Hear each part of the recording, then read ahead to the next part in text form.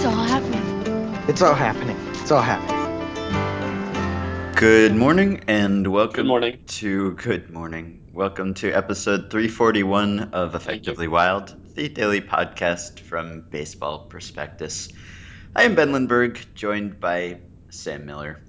Uh, so I'm not generally a quick-tempered man, but on a day like today, I get angry at baseball teams irrationally just for insisting on doing everything at once. Uh, This was probably the biggest baseball news day of the year, right? Has there been a bigger baseball news day? I don't know how you would measure baseball news Yeah, as like a measurable thing, but yeah, I mean, it seems like it. It's I guess you could say that the day that we find out who wins the World Series is the biggest baseball news day, or a day with 15 games going on is the biggest baseball news day compared to this, which is I no think a games going day. on. But I think uh, a day when 12 players' names leak out of a PED investigation is pretty big. pretty big, More hot takes. different kind of news. Uh-huh. Anyway, not really worth debating. It's a big No. day. Yeah, a few hours ago, Kevin Goldstein posted on Facebook, everyone in baseball trying to figure out why everything happened today.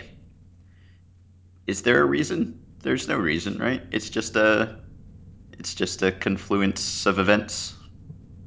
I don't know. I mean, it is. I think one thing that's interesting about this collection of moves is that this is not the Blue Jays last year or the Marlins the year before or the Angels the year before. This is not one team that like had a lot of money and went into this determined to throw their money around and made a big splash.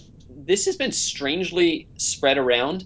It Mhm. seems as though every team has done something already. I Yeah, guess Daniel Rathman the was counting earlier. I think he counted 14 teams made a transaction today. today and many more Hmm. over the last week. I can't think of anything the Mariners have done, and I can't think of anything the Indians have done, but maybe I'm just forgetting. But Indians Indians got David Murphy. oh yeah, that's right, they did. I Yeah, the mean, Mariners have been quiet. nobody has emerged as the big mover slash shaker of this offseason. I mean, I guess you would say if Hunter Pence and Lincecum had made it to free agency and the Giants had re-signed them both, and also Hudson and also Lopez, you might say that. But I mean, it wouldn't have felt that big because it was just everybody basically staying home except Hudson. Um, there isn't really a team that, and so anyway, the point is the way that I'm answering this question is just to say that I mean, there's no reason that it happened today, but we've been to some degree talking for the last, year and a half since we've been doing this podcast about how the way the game is set up, as well as the way the game's finances are developing. There are more buyers at any given moment, and so it could just be the fact that there's like kind of there's a mix between teams wanting to get ahead of a bear market or a bull market, depends Hmm. which side you're on, and as well as having 30 teams that are all actually trying to improve right now or Hmm. close to it. Hmm. Who would be? That count I, of I'm not. 14, I I'm think, was prior to the Rockies officially signing Morneau, so it must have been 15 at least. So at well, it would least have half the included no. teams. It would have included the Fowler deal Oh, though. that's right. Yeah. Okay. Yeah, so What were you gonna so ask? I'm not going to use the term winner or loser, but is there a team that you think has and not one? I don't want to know who's made the best moves, but is there a team that you think stands out as the most active? Like you think of one team that has been the most active? Well, probably the Yankees, right, for signing, Yeah. I guess, two of the top five guys available, spending the Uh huh. most money, uh, Yeah. in a I guess kind that. of a Yeah. boring, predictable way. Just the Yankees spending lots of money. Although that's not something we saw last year, and so it feels almost fresh and new for them to be doing that again. But that's pretty old hat for them to just be signing the best players available, which apparently they're going to continue doing for a while.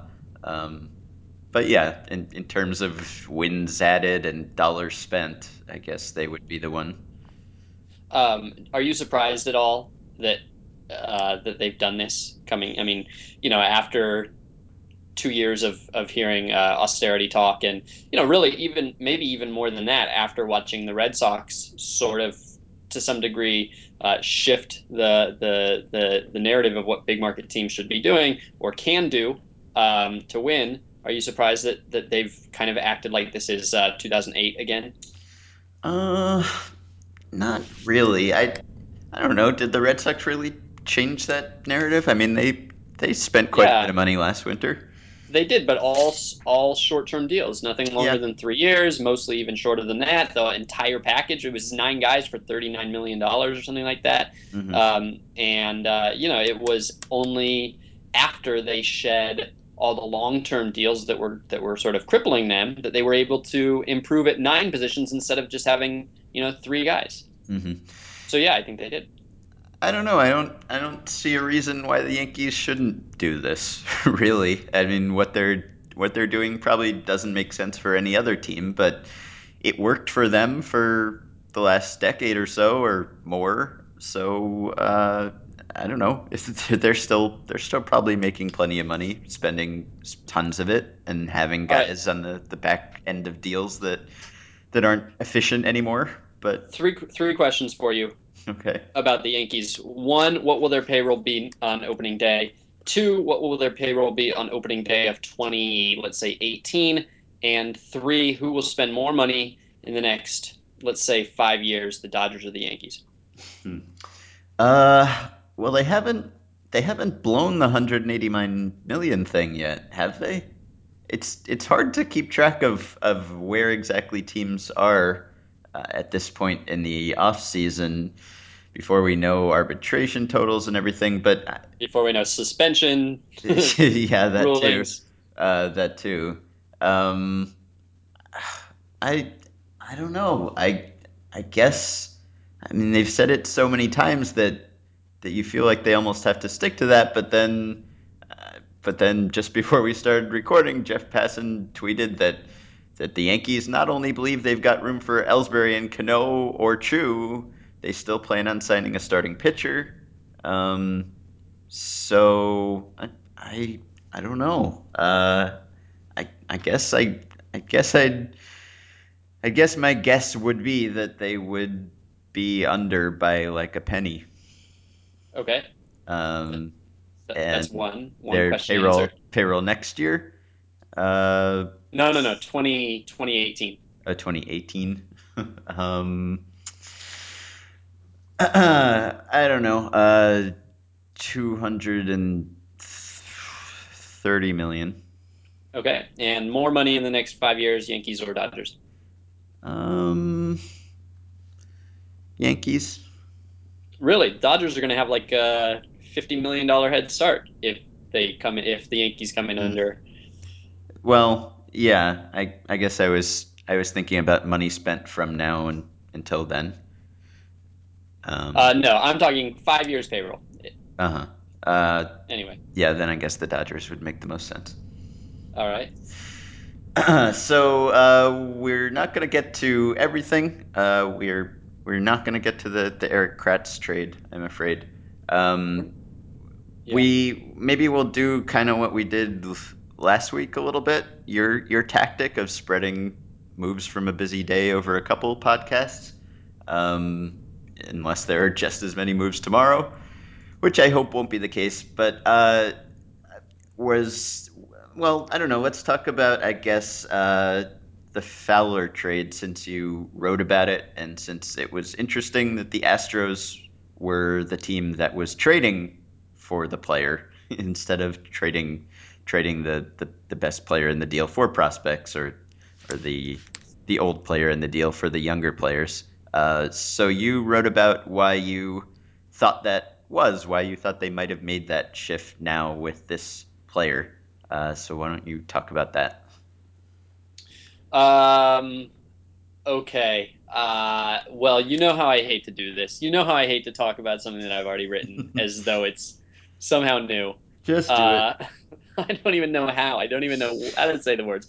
Mhm. I don't know. I think that well, okay. So for one thing, I think that the Astros. I mean, I'm totally speculating on all of this. Who knows? But I think that it's fair to assume that the Astros want to have a respectable team in 2015. And by respectable, I mean, something like the Royals had this year, a team that, could have a few things break right and win the division, should be, past 500 and putting the sort of stench of this experiment behind them and sort of showing the positive outcome. So I think that they want to be able to do that in 2015, and they're going to have all this money to spend. And I think that they would probably be wise to consider that it might be hard to get players to sign with them after next offseason if they're coming off another 100 loss season. If they've basically lost, 420, 430, 440 games over a 4 year period, and they have just this ridiculous like losing nature about them. Like not only have they been losing madly, but they've been losing, borderline intentionally in a way that I think probably by the end of next year will be even more kind of somewhat controversial, and people will talk about how it's bad for the game or whatever. So I kind of look at this year as being actually an important year to reestablish sort of their goodwill with free agents and with the rest of the league, and so that they can, so that they can show that they've made progress, so that they can show that they're moving in a good direction, so they can show they're not a farce,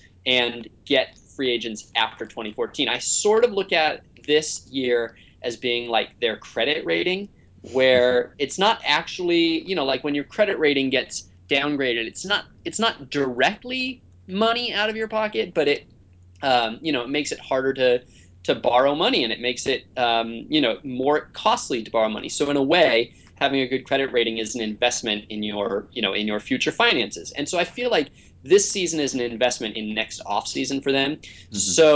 So Fowler is in a lot of ways a guy who could be part of their next good team. He could also very easily be spun off for parts, probably if a few things break right, and bring back prospects who could be part of the next good team. He could be extended. He could be non-tendered. He can be almost anything depending on where this season goes and where the Astros feel that they're going. But adding him now seems like a good way of building a 73 win team this year. And a 73 win team would be, like I was saying, almost, in a lot of ways, the best thing for their future now is maybe not even to get more prospects, but to get to 73 wins this year. So Mhm. that is kind of what I was thinking.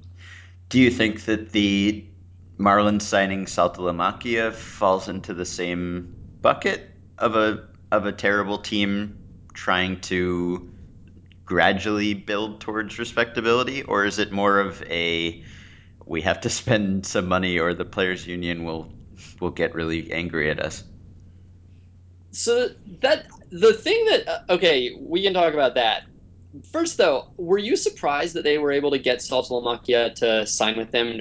Are you surprised that Sort of, yeah. I I I wonder what his next closest offer was, or what he thought it would be. Because yeah, I mean, when you sign to play for the Marlins for the next 3 years, you're essentially saying that you're not going to win a World Series. You're not going to probably contend for one. You're okay with that. You're probably going to be just about the only veteran on the team, or maybe you'll be traded at some point during it. I don't know whether he got a no trade clause or not. But yeah, I mean, you're signing up for uh, a very unique set of circumstances there.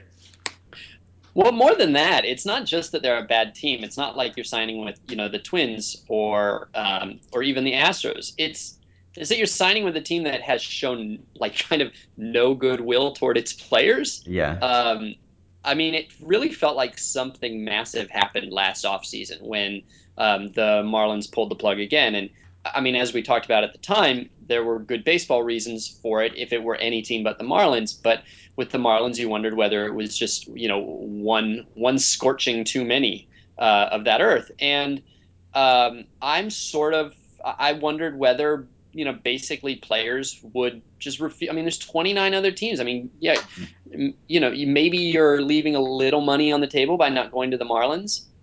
Um, and $1 million is not just a little money, so I can understand wanting to get an extra $1 million.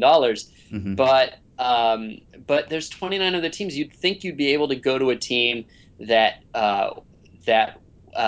wasn't going to do whatever it wanted to Right. humiliate you if it were in their best interest. I mean, it's a broken organization that's nobody likes. That the players that they traded were mad about it, had been felt that they had been lied to.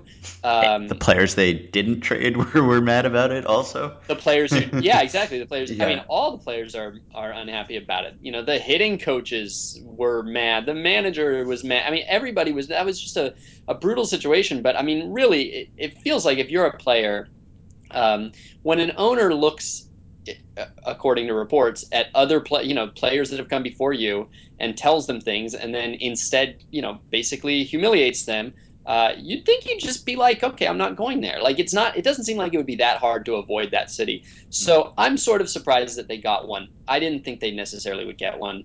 Um, I thought that it might be a story, them being unable to attract talent. I mean, the Mariners can't get anybody to take their money just because the park doesn't play well. Florida doesn't play well, and it's a horrible place to be. It's like hell on earth. So, not the city itself, but the franchise. So, yeah. Debatable. Anyway, Uh, I'm unable to debate it. I've never been there, but if you want to alienate people, by all means. they, they know. Um, Yeah, right. So I guess that helps them follow through on their vow not to lose 100 games next year, which is probably a pretty safe bet. You can, I don't know. Yeah, I was actually considering writing about that once to see how likely it actually was that they would be able to avoid that. I feel like probably pretty likely. They just barely lost that many games last year. It's hard to lose that many games. Um, all right. We should probably talk about the A's just because if we talk about the A's, we can knock out more of these trades than we can with any other team. Um, the the Gentry for Choice and various other players going back and forth trade was, I think, my favorite move of the day. Um, Partially because I just really like Craig Gentry, but it was just a very aesthetically pleasing trade. It was a trade between division rivals, which is always fun. It was a trade with a lot of variety in the players, just in terms of you had an established major league veteran in the trade. You had a guy who just debuted last year in a trade. You had a guy in A-ball in a trade. Um, and you had very different types of players, a speed and defense guy and a strikeout home run slugger guy. So and also the fact that I felt like both teams could have a strong argument that they won that trade or would end up winning that trade or would be happy that they made that trade. So that was a very pleasing trade to write about and think about. Um, and then the other two moves were sort of atypical for the A's. I was as I was writing about the Luke Gregerson trade, I was looking back at your article from September when you wrote about how the A's built their bullpen, uh, following a discussion that we had on the podcast about why teams pay for relievers when it seems like it's so easy to just find someone on the scrap heap who can turn in a good season for nothing. And you wrote then, which was true at the time, that the A's don't pay for bullpen players. They at the time their entire bullpen was making something like 8 million and was one of the best bullpens in baseball History. history. And so now we've seen them trade Jim Johnson or trade for Jim Johnson and also trade for Luke Gregerson, which is just kind of buying effective, reliable relievers off the rack for full price, not unearthing them somewhere as free talent. So what does that shift signify to you? I don't know, Ben. What does that shift signify to you? I don't know. it's I mean, if you're going to pay for relievers, these are two guys who are in their walk years, so you're really just paying for 1 year of each of them. So it's not like they suddenly signed the Joe Smith deal that we were surprised that the Angels signed recently. So they are paying a lot of money for these two guys, but they have been among the most reliable relievers in baseball, and they're just signed for 1 year each. And I guess also the fact that the A's aren't spending a ton of money on their team, and once they had Scott Kazmir on the roster, there wasn't a whole lot left for them to do, really. They kind of had someone everywhere, but they had lost Grant Balfour and sort of had a vacancy at the back of the bullpen, and so they got these two guys for less than it would have cost to bring him back. Um, Yeah, it's not that was a particularly fitting time for me to write that piece because their bullpen was so cheap and had been brought together so cheaply, and was doing so well. But I noted in the Joe Nathan transaction analysis that it isn't as though Billy Beane only gets busted starters from single A and puts them in the bullpen and has them close games. I mean, throughout the last 10 years when he's been supposedly refusing to pay top dollar for a closer, and in a lot of ways kind of more famously than any other GM in baseball, that was kind of one of the orthodoxies of his system. But that entire time he was actually getting pretty good closers. They mhm. were not. They were not. He would never get Jonathan Papelbon for 4 years and 50 whatever $million, but he was getting good second tier candidates. That with some exceptions, but Keith Folk had closer experience. Arthur Rhodes was coming off some success and was a little bit of a trendy reliever. Octavio Dotel was definitely considered a future closer, a closer who was knocking on the door and who required a decent trade to acquire. Brian Fuentes was signed for 2 years and I think 10 million or something like that to close terribly. And um, Houston Street was a first round draft pick. So they did invest in the position. They just, they just didn't go crazy for the position. And yeah, like you're saying, I mean, $10 million is a lot, and it's probably a new high watermark for how much they've invested in that inning. But at 1 year, it's the true risk, the true investment is a lot less than if this were like a three. Wow, that's funny. If this were a three, sorry, I shouldn't have gotten distracted by Twitter. If this were a 3-year deal, is what I was going to say. Mhm. How awkward. You should just tell us what the tweet was. Nah, it's No, okay. okay. Um, and the other teams that we saw pay for relievers, you wrote about Joe Nathan. I guess you also wrote about Brian Wilson, although we're still waiting for confirmation of that. Um, but none of these relievers moves has none of these like closer moves has been a Brandon League contract. We haven't really seen that kind of deal. Um, I mean, Joe Nathan for 2 years and what is it, 20 million seems like a lot. And as you pointed out in your piece, he is old. He doesn't throw as hard as he used to. He had a lot of luck indicators favoring him last year. But he's Joe Nathan next to Mariano Rivera. He is the most consistent leading reliever of this era. He is the most impervious to or immune to those year-to-year fluctuations that we are worried about with relievers.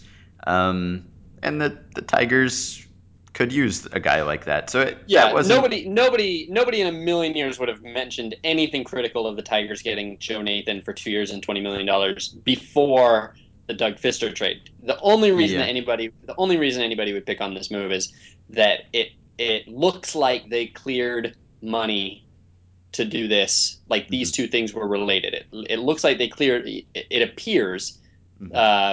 to a very simple cause and effect way of looking at things, that they cleared money to get Joe Nathan, and so then you look at him and go, oh, geez, I'd rather have Doug Fister than Joe Nathan. But of course, that there's no reason to think that this one was dependent on the other. They might have planned it all along, and this might still be about clearing money for Max Scherzer or something like that. So Hmm. it's probably not fair to lump those two together. That said, I would rather have Doug Fister than Joe Nathan. Yeah, sure. If it's an either or, then yes. Um, all right, we've actually touched on almost everything. Um, do we want to have a brief Ryan Hannigan love fest Uh, no, tomorrow. tomorrow? Okay. I want to ask you something that's Okay. different. All right. Um, all of these moves snuck up on us, it seems to me. I didn't, I Well, mean, what?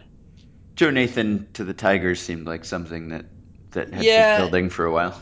it had been, although so did Brian Wilson to the Tigers, right? Am I Yeah, mistaken in sure. that? One So, of those guys. Yeah. yeah. But for the most part, a lot of these moves they came out of nowhere, and part of what made today so crazy was that every move, like it arrived fully formed. It's like they took it out of the oven and gave it to us, and we didn't even smell it cooking. Hmm. Um, that's a metaphor, just so Yes. you know. Yeah. I was wondering, do you think that it's possible that teams have decided to quit sharing information with the public in this weird way that they do, and that the new market inefficiency is keeping your mouth shut and Hmm. getting deals done without letting the public interfere with them? Uh, I hope so. That'd be great. I don't want to know about anything until it happens. Way I'm, more fun. It's so much yeah, more fun when I'd be happy if we found out about everything when teams put out a press release. I don't need to know anything before that happens.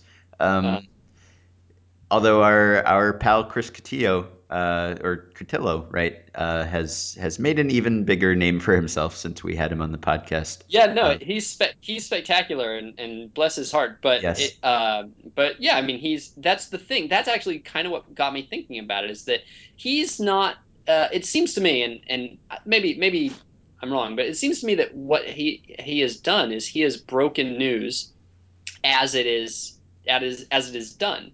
And you think, wait a minute, why didn't John Heyman have this Doug Fister rumor 4 days ago, or why didn't Olney have Ricky Nolasco 5 days ago, like when it was just in its infancy, which is where we're used to getting our rumors. We're used to having 50 rumors about a guy, linking him to a team before he signs with the team. But here it's just like Chris goes, oh, it's done, Hmm. and so yeah, I mean, that's sort of what got me thinking about it also. And I think, and Chris hasn't told us this, but what I've sort of picked up is that a lot of where Chris's advantage seems to be is that he's in touch with a lot of, like, I might be wrong, so sorry, Chris, if I'm wrong about this, but the rumors that I hear is that he's really good with being in touch with, like, players and people, at the player level, Hmm. through social media. And so that would be maybe why he has the edge, because maybe front offices are tight-lipped and aren't giving as much information to their sort of their classic outlets, Hmm. and Chris has the advantage. That could be what. I Well, don't know. I what don't is maybe I the guess that's true. I mean, I right? might be Well, totally well, off. what is the advantage to be gained by not letting anything slip before you sign someone? Um, well, I don't know. I mean, teams are always complaining about it. If I mean, there are times if we've you're seen about where, to, right, yeah, right. There have been times like if a guy is about to be traded and he has to waive his no trade clause, and he finds out about it from reading a media report before he hears about it from the team, and then he has everyone asking him questions while he's trying to make up his mind. In that case, I can see why it would be a disadvantage. If it's just going after Ellsbury or some big name free agent, are you losing anything if it comes out that you're interested in that player? I mean, maybe you lose leverage in negotiations with him if he reads that you're interested. I don't know. Is there I don't know that we're qualified to answer that. I mean, I could see it just being looking tacky. If you look like you're running out of the room and then calling CBS Sports and telling whatever happened in this closed off room, it's maybe a bad position to be negotiating from. Um, or I don't know. I don't know. I think that that would be an interesting question to ask somebody. Hmm. All right. Since we started with Ellsbury, I feel like Ellsbury is sort of. Ugh. I know you're done. But like I didn't have much to say about the actual signing, both because I haven't written about it and because I feel like there's not that much to say. Like it's Like, just can we close the book on Ellsbury? Because it's just the team with the most money or the second most money signing maybe the second most expensive player, and he's going to be good for a few years, and then he's going to be less good for a few years, and then he's probably not going to be good at all for a few years, and they'll just live with it and sign the next guy to overlap with his decline phase, right? I mean, is there anything else to say about it really?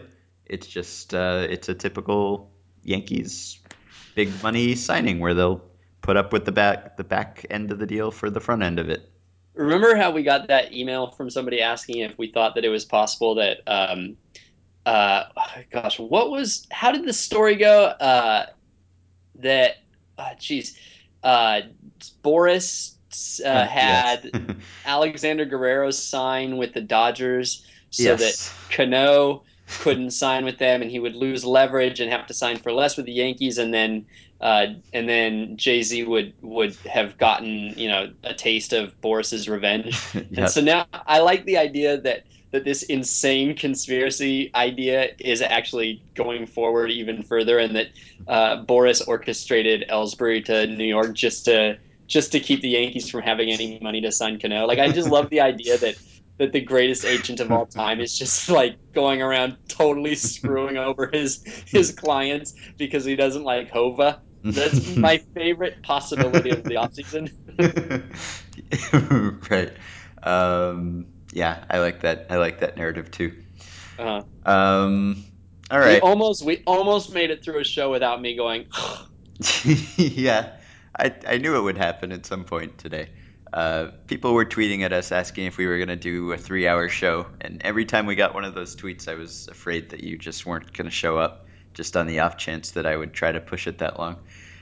So we got to most things. We touched on most things. We'll probably circle back tomorrow on some of this stuff. Maybe talk about Ryan Hannigan some more and talk about Craig Gentry some more because two of my favorite players were traded today and maybe one of yours.